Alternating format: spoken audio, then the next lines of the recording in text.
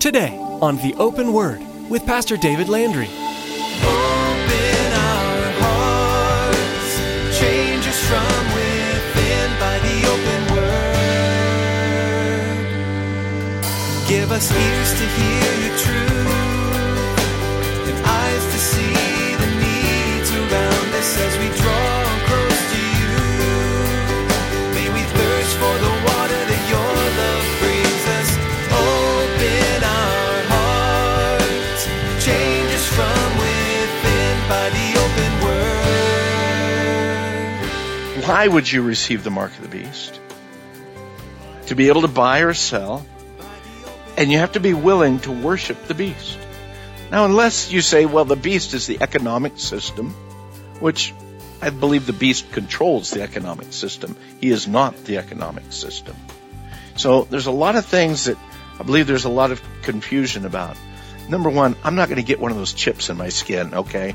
Even if I get Alzheimer's and get old, don't put a chip in my skin, okay? Just don't do that, okay?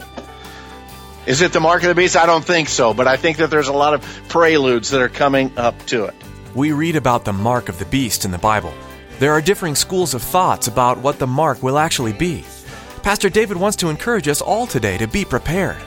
The way we know when something is fake is by studying the real thing. So, the way to know the voice of God, as opposed to the mark, is by knowing the Lord intimately. That comes with time spent in His Word daily. This puts us in the practice of hearing His voice so that we won't be fooled by Satan's antics. Well, let's join Pastor David in the book of Revelation, chapter 1, with today's edition of The Open Word.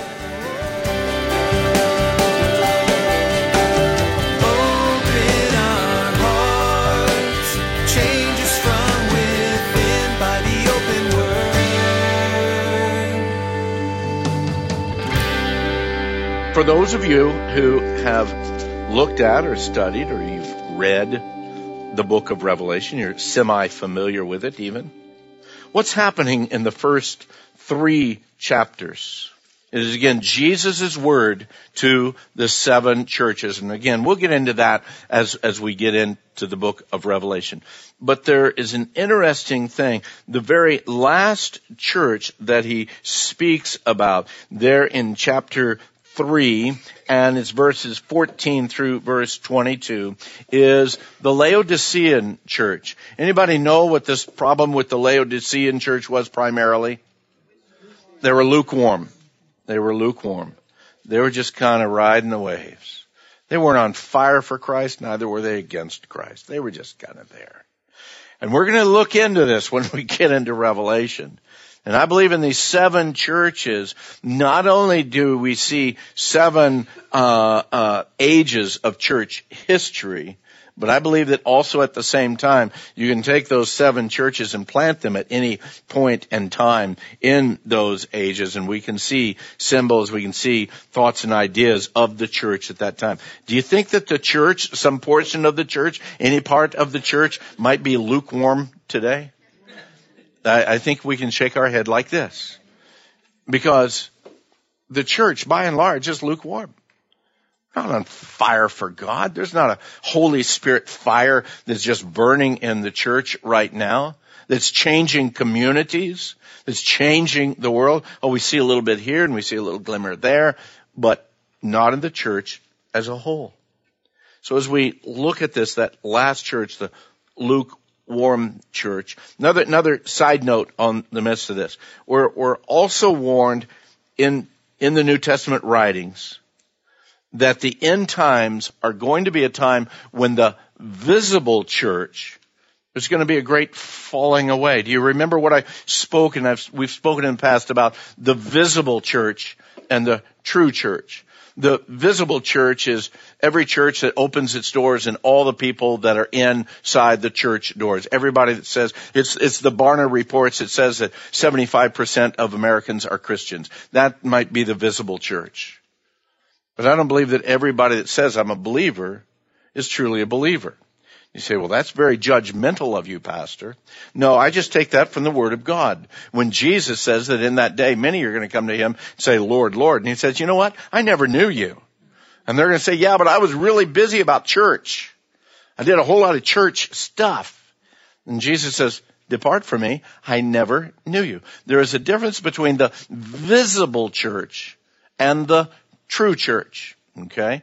And the word says that within the visible church, in the end times, there's going to be a great falling away, what they call an apostasy. And they're going to gather to themselves these false teachers. We'll be back in Revelation in a minute. Just let me read to you from 2 Thessalonians chapter 2, verses 1 to 3. Paul writes to the church of Thessalonica. He says, now, brethren, concerning the coming of our Lord Jesus. So he's speaking about at the end times.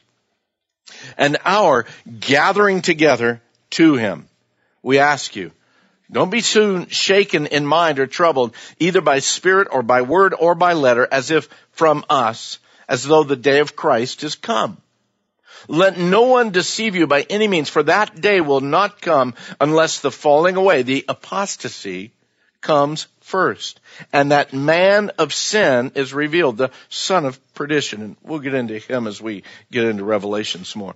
Paul also writes to Timothy in 2 Timothy chapter 4. He says, for the time will come when they, speaking of the visible church, when they will not endure sound doctrine, but according to their own desires, because they have itching ears, they will heap up for themselves teachers, and they will turn their ears away from the truth and be turned aside to fables. I don't know. Let me ask you. Do you see any of that happening? I think we do. I think we do. And I'm not a megachurch blaster by any sense. Some of them are doing just awesome works. But I know that there's some it's just filling them with cotton candy. Filling them with cotton candy. And you know what cotton candy is, don't you? Everything gets whipped in a whirl, stir it all up. It's nothing but sweetness and full of hot air. Okay? And there's some that are just being drawn to that by the droves because they're never challenged in their faith.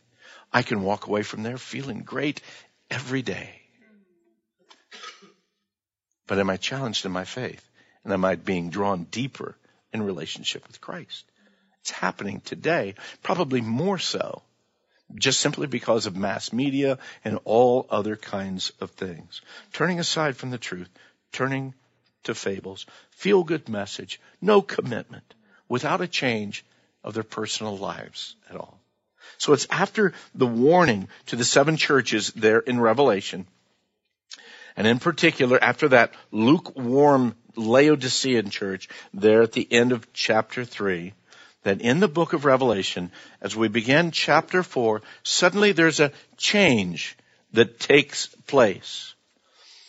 When you read those things, the chapters and verses were never there to begin with.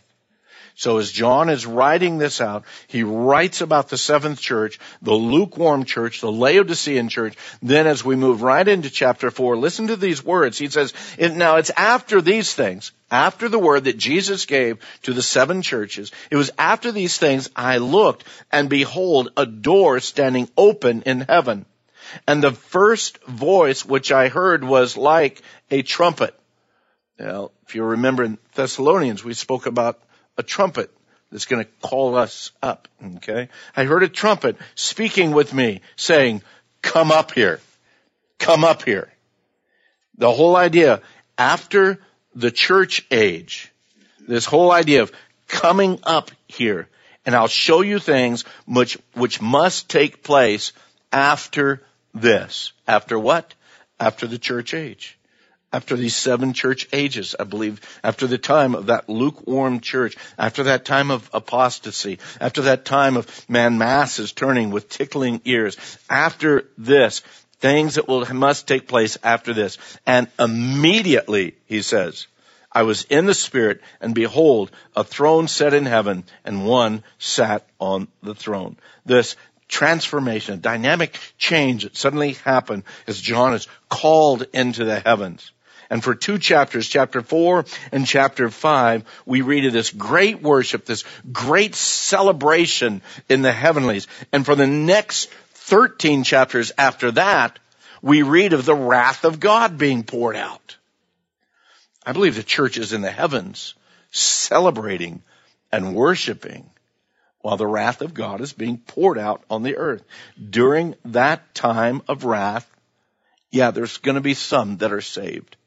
There will be some that are left here on the earth that have heard the gospel message probably over and over and over again, that probably thought that they were saved, believed that they were saved, but never truly had a relationship with Christ. And as soon as the rapture is taken, a husband is gone, a wife is gone, parents are gone, friends are gone, they're left. Will they have a chance to come to Christ at that time? Well, the word says that those that come to Christ during that time, they'll be almost immediately martyred. And if it's difficult for them to come to Christ now, how much more difficult will it be for them then? You come to Christ, you'll not eat, you'll not buy, you'll not sell. You think that you have persecution now because you're a believer, or if you came to Christ, at that point in time, the world turns against you. The system is absolutely against you. Oh, some will be, but they will be martyred at that time, and it won't be an easy conversion for them. Following those 13 chapters of, again, the wrath of God being poured out, we read in Revelation chapter 19. Look over there if you would. Flip over to chapter 19. Then John says, what's the first three words in your Bible? After these things. After these things. After those 13 chapters of the wrath of God being poured out.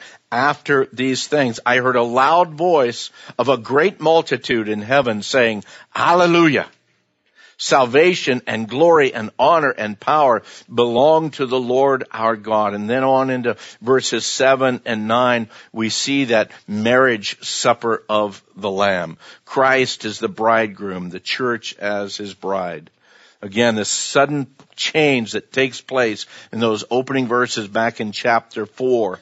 I believe that it's very evident that in chapter 4 of Revelation, John is called up to heaven.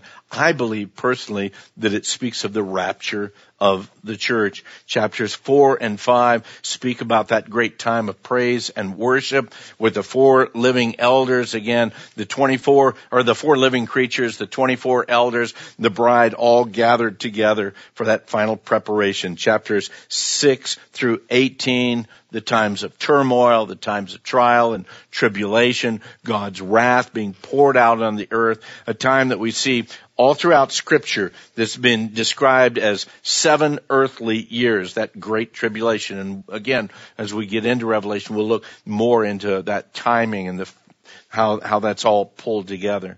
And then again, suddenly the scene changes again in chapter 19. As again, Babylon is destroyed, that culmination of the 7 years tribulation period, bringing about now that final, the marriage supper of the Lamb. Now, these final events that are found in chapter 19 and 20, then in the second half of chapter 19 and actually into chapter 20, we see that second coming of Christ. Verse 11 of chapter 19, now I saw heaven open, and behold, a white horse, and he who sat upon it was called Faithful and True, and in righteousness he judged, and he makes war, and his eyes are like, that's that final judgment of Christ that comes on. Satan is bound for 1,000 years. He's cast in that bottomless pit. That 1,000-year millennial reign comes into play at this point in time in chapter 20. And then the final state of all things in chapters 21 and in 22. And that brings us to the new heavens, the new earth, the coming of that great city, the New Jerusalem, coming out of heaven, the Lord God Almighty and the Lamb dwelling among the people. And we see that here. So a question for you, and we'll get into it more later as we get into Revelation. Where do we spend eternity? In heaven? No. The new earth. The new earth. It's a trick question, by the way, that Jehovah's Witnesses might talk to you. Because they'll ask you, where are you going to spend eternity? Well, I'm going to spend eternity in heaven. And they'll open your Bible, take you to the book of Revelation, say, well, that's not what your Bible says. Your Bible says that there's going to be a new heaven and a new earth, that on it is going to dwell righteousness, the new Jerusalem coming from heaven, coming down on earth. New heaven and new earth. Read it yourself. We'll look at it more when we get into Revelation. So, real quick, too, what about that 1,000-year reign? Somebody says that there's 1,000 views of the 1,000-year reign. Okay, what's going to happen during that time? What do we do? What are we going to do during that 1,000-year reign of Christ? And again, there's all kinds of differing views. Please understand. These are not salvation issues, okay? So if you're here tonight and you say, Pastor, I really don't believe in the rapture. I believe it's just going to be the second coming. Everything's going to take place. Well, that's okay. You're still my brother and my sister. And when the rapture happens, you'll know exactly how it works, okay? There'll be no question in your mind. So I have no problem with that. So some look at this whole idea of the 1,000 years, and they have some differences. Turn with me, if you would. There, you ought to be probably in Revelation chapter 20. And he reads, and then I saw an angel coming down from heaven, having the key to the bottomless pit, and a great chain in his hand. And he laid hold of the dragon, that serpent of old, who is the devil and Satan, and bound him for 1,000 years. Now, let me stop right there. Put your finger at the beginning of verse 3. Is the devil real? Or is he just an essence? Is he just an attitude, a presence, a frame of mind? He's real. He is a real entity. You might call him a real person, though he is not flesh and blood. He is a fallen angel. Again, we're not going to get into that study here tonight, but it's a very interesting study for you to get in on your own. Understand, he is not omnipotent. He is not all-powerful. He's not omniscient. He does not know all things. He is very limited. He is not eternal as God in Christ is eternal. Okay. He was a created being. Okay. Neither is it the idea. And the unfortunate thing is it's worked really well for George Lucas. Okay. But there is not a dark side and a light side that is fighting against each other. Okay. In the, Eastern culture, it's the yin and the yang that fight against each other. Come to the dark side, Luke, No, that's not the way it is. Satan is a created being.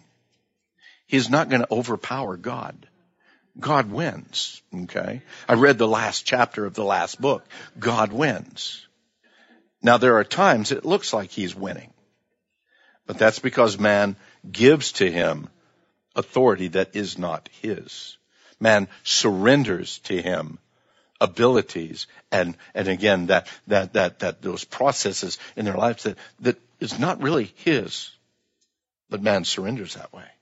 God reigns and rules. So there will come a time when the one who is called the dragon, the serpent of old, the devil and Satan, sleuthfoot, in other words, they bind him for 1,000 years. And he cast him into the bottomless pit and shut him up and set a seal upon him. Let me back up real quick because I went right over it. How long did he bind him for? More or less, right? Yeah, more or less 1,000 years. It's kind of a season, right? No, for 1,000 years. He cast him in the bottomless pit. He shut him up. He set a seal on him that he should not deceive the nations anymore till how long? 1,000 years were finished. And then after these things, he has to be released for a while. I know that there is part of the Christian community who believe that when Christ was crucified on the cross, and he declared, it is finished, that again, Christ being victorious, that at that point in time, Satan was bound, and that Christ reigns and rules victorious even now. I look around in the world today, it doesn't look like he's very bound to me. I do not believe that that's the case. And they're the ones who say, well, everything in the book of Revelation has pretty much already taken place. And when you see the fall of Jerusalem and everything in 70 AD, that's what this was all about. It was all symbolic of the Roman rule and, again, the fall of Israel and all of that. And that's all done, so we don't really need to worry about that. I believe that somebody has really pulled the wool over a lot of people's eyes. Are these kinds of things difficult to understand and to be able to nail it down for sure? Absolutely. Absolutely. There are some things that seem so clear and so evident, but as I said, it's not a salvation issue. But the thing that I am concerned on is for those people who believe that Satan is bound right now. Because he's not. He is not. He is still, even in the New Testament, he writes, man, he is lurking around like what? A roaring lion. Looking for who he can devour. That doesn't sound like he was sealed and shut up and put in that bottomless pit and chained up at all. He says, but after these things, he must be released for a little time. And verse 4 says, and I saw thrones, and they sat on them, and judgment was committed to them. And then I saw the souls of those who had been beheaded for their witness to Jesus and for the word of God, who had not worshipped the beast or his image, and had not received his mark on their foreheads or on their hands. Now the time frame on that, and again, we'll look at that as we get into Revelation. There will be that mark. And we talked about that since the 70s of what that mark looks like. If you got anything that you bought, in the last, 40 years, it's got the UPC code on it. Now, some of you are old enough to remember when that first came out. And if you were a Christian and you were in an evangelical, evangelistic church and you believed in the rapture and everything, that was the beginning of the mark of the beast. Okay? And then all of a sudden, on our credit cards, there's that little magnetic strip. That's the mark of the beast. Then there's all other kinds of things. That's the mark of the beast. How do you receive the mark of the beast? Why do you receive the mark of the beast? Anybody? Forehead or forearm. Why would you receive the mark of the beast? To be able to buy or sell. And you have to be willing to worship the beast. Now, unless you say, well, the beast is the economic system, which I believe the beast controls the economic system. He is not the economic system. So there's a lot of things that I believe there's a lot of confusion about. Number one, I'm not going to get one of those chips in my skin, okay? Even if I get Alzheimer's and get old, don't put a chip in my skin, okay? Just don't do that, okay? Is it the mark of the beast? I don't think so, but I think that there's a lot of preludes that are coming up to it. I mean, the very fact, and again, I love in the 70s, we had those movies, Fire on the Mountain, there was a whole host of them, I can't remember them, but I mean, they were able to track you. Open our hearts, change us from within by the open word. We've come to the end of our time together for today, but if you're not ready to be done yet, you can find additional messages from the Open Word. Pastor David is here to share how you can continue listening. Hey, thanks, Chris. We love getting the Word of God out to as many people as possible. All the teachings you hear on the Open Word have been preserved on our website. You're welcome to access them. Visit theopenword.com to listen to or download the messages God has supplied from His Word. That website again is theopenword.com, or you can search for the Open Word Podcast on iTunes and subscribe for free. I'd like to encourage you to take these messages with you on the go. You never know when you'll have a moment of peace in your day, so why not fill it with God's Word? I hope you continue to study the Bible and that it continues to bless you and fill you with His joy. Thanks, Pastor David. We're so glad these resources are available to us whenever we want them. The book of Revelation is so often shrouded in mystery, with its outlandish pictures of winged creatures by the throne of God and roaming the earth. As we continue to study, though, we'll be able to discern how these pictures all point to the one spotless Lamb who conquered all through laying down his life. If you'd like to know more about Jesus, the Lamb, give us a call at 520-836-9676. That's 520-836-9676. We'd love to share the greatest story with you, the one where God came down to earth to join in a relationship with us. That's all for today, but join us next time right here on The Open Word.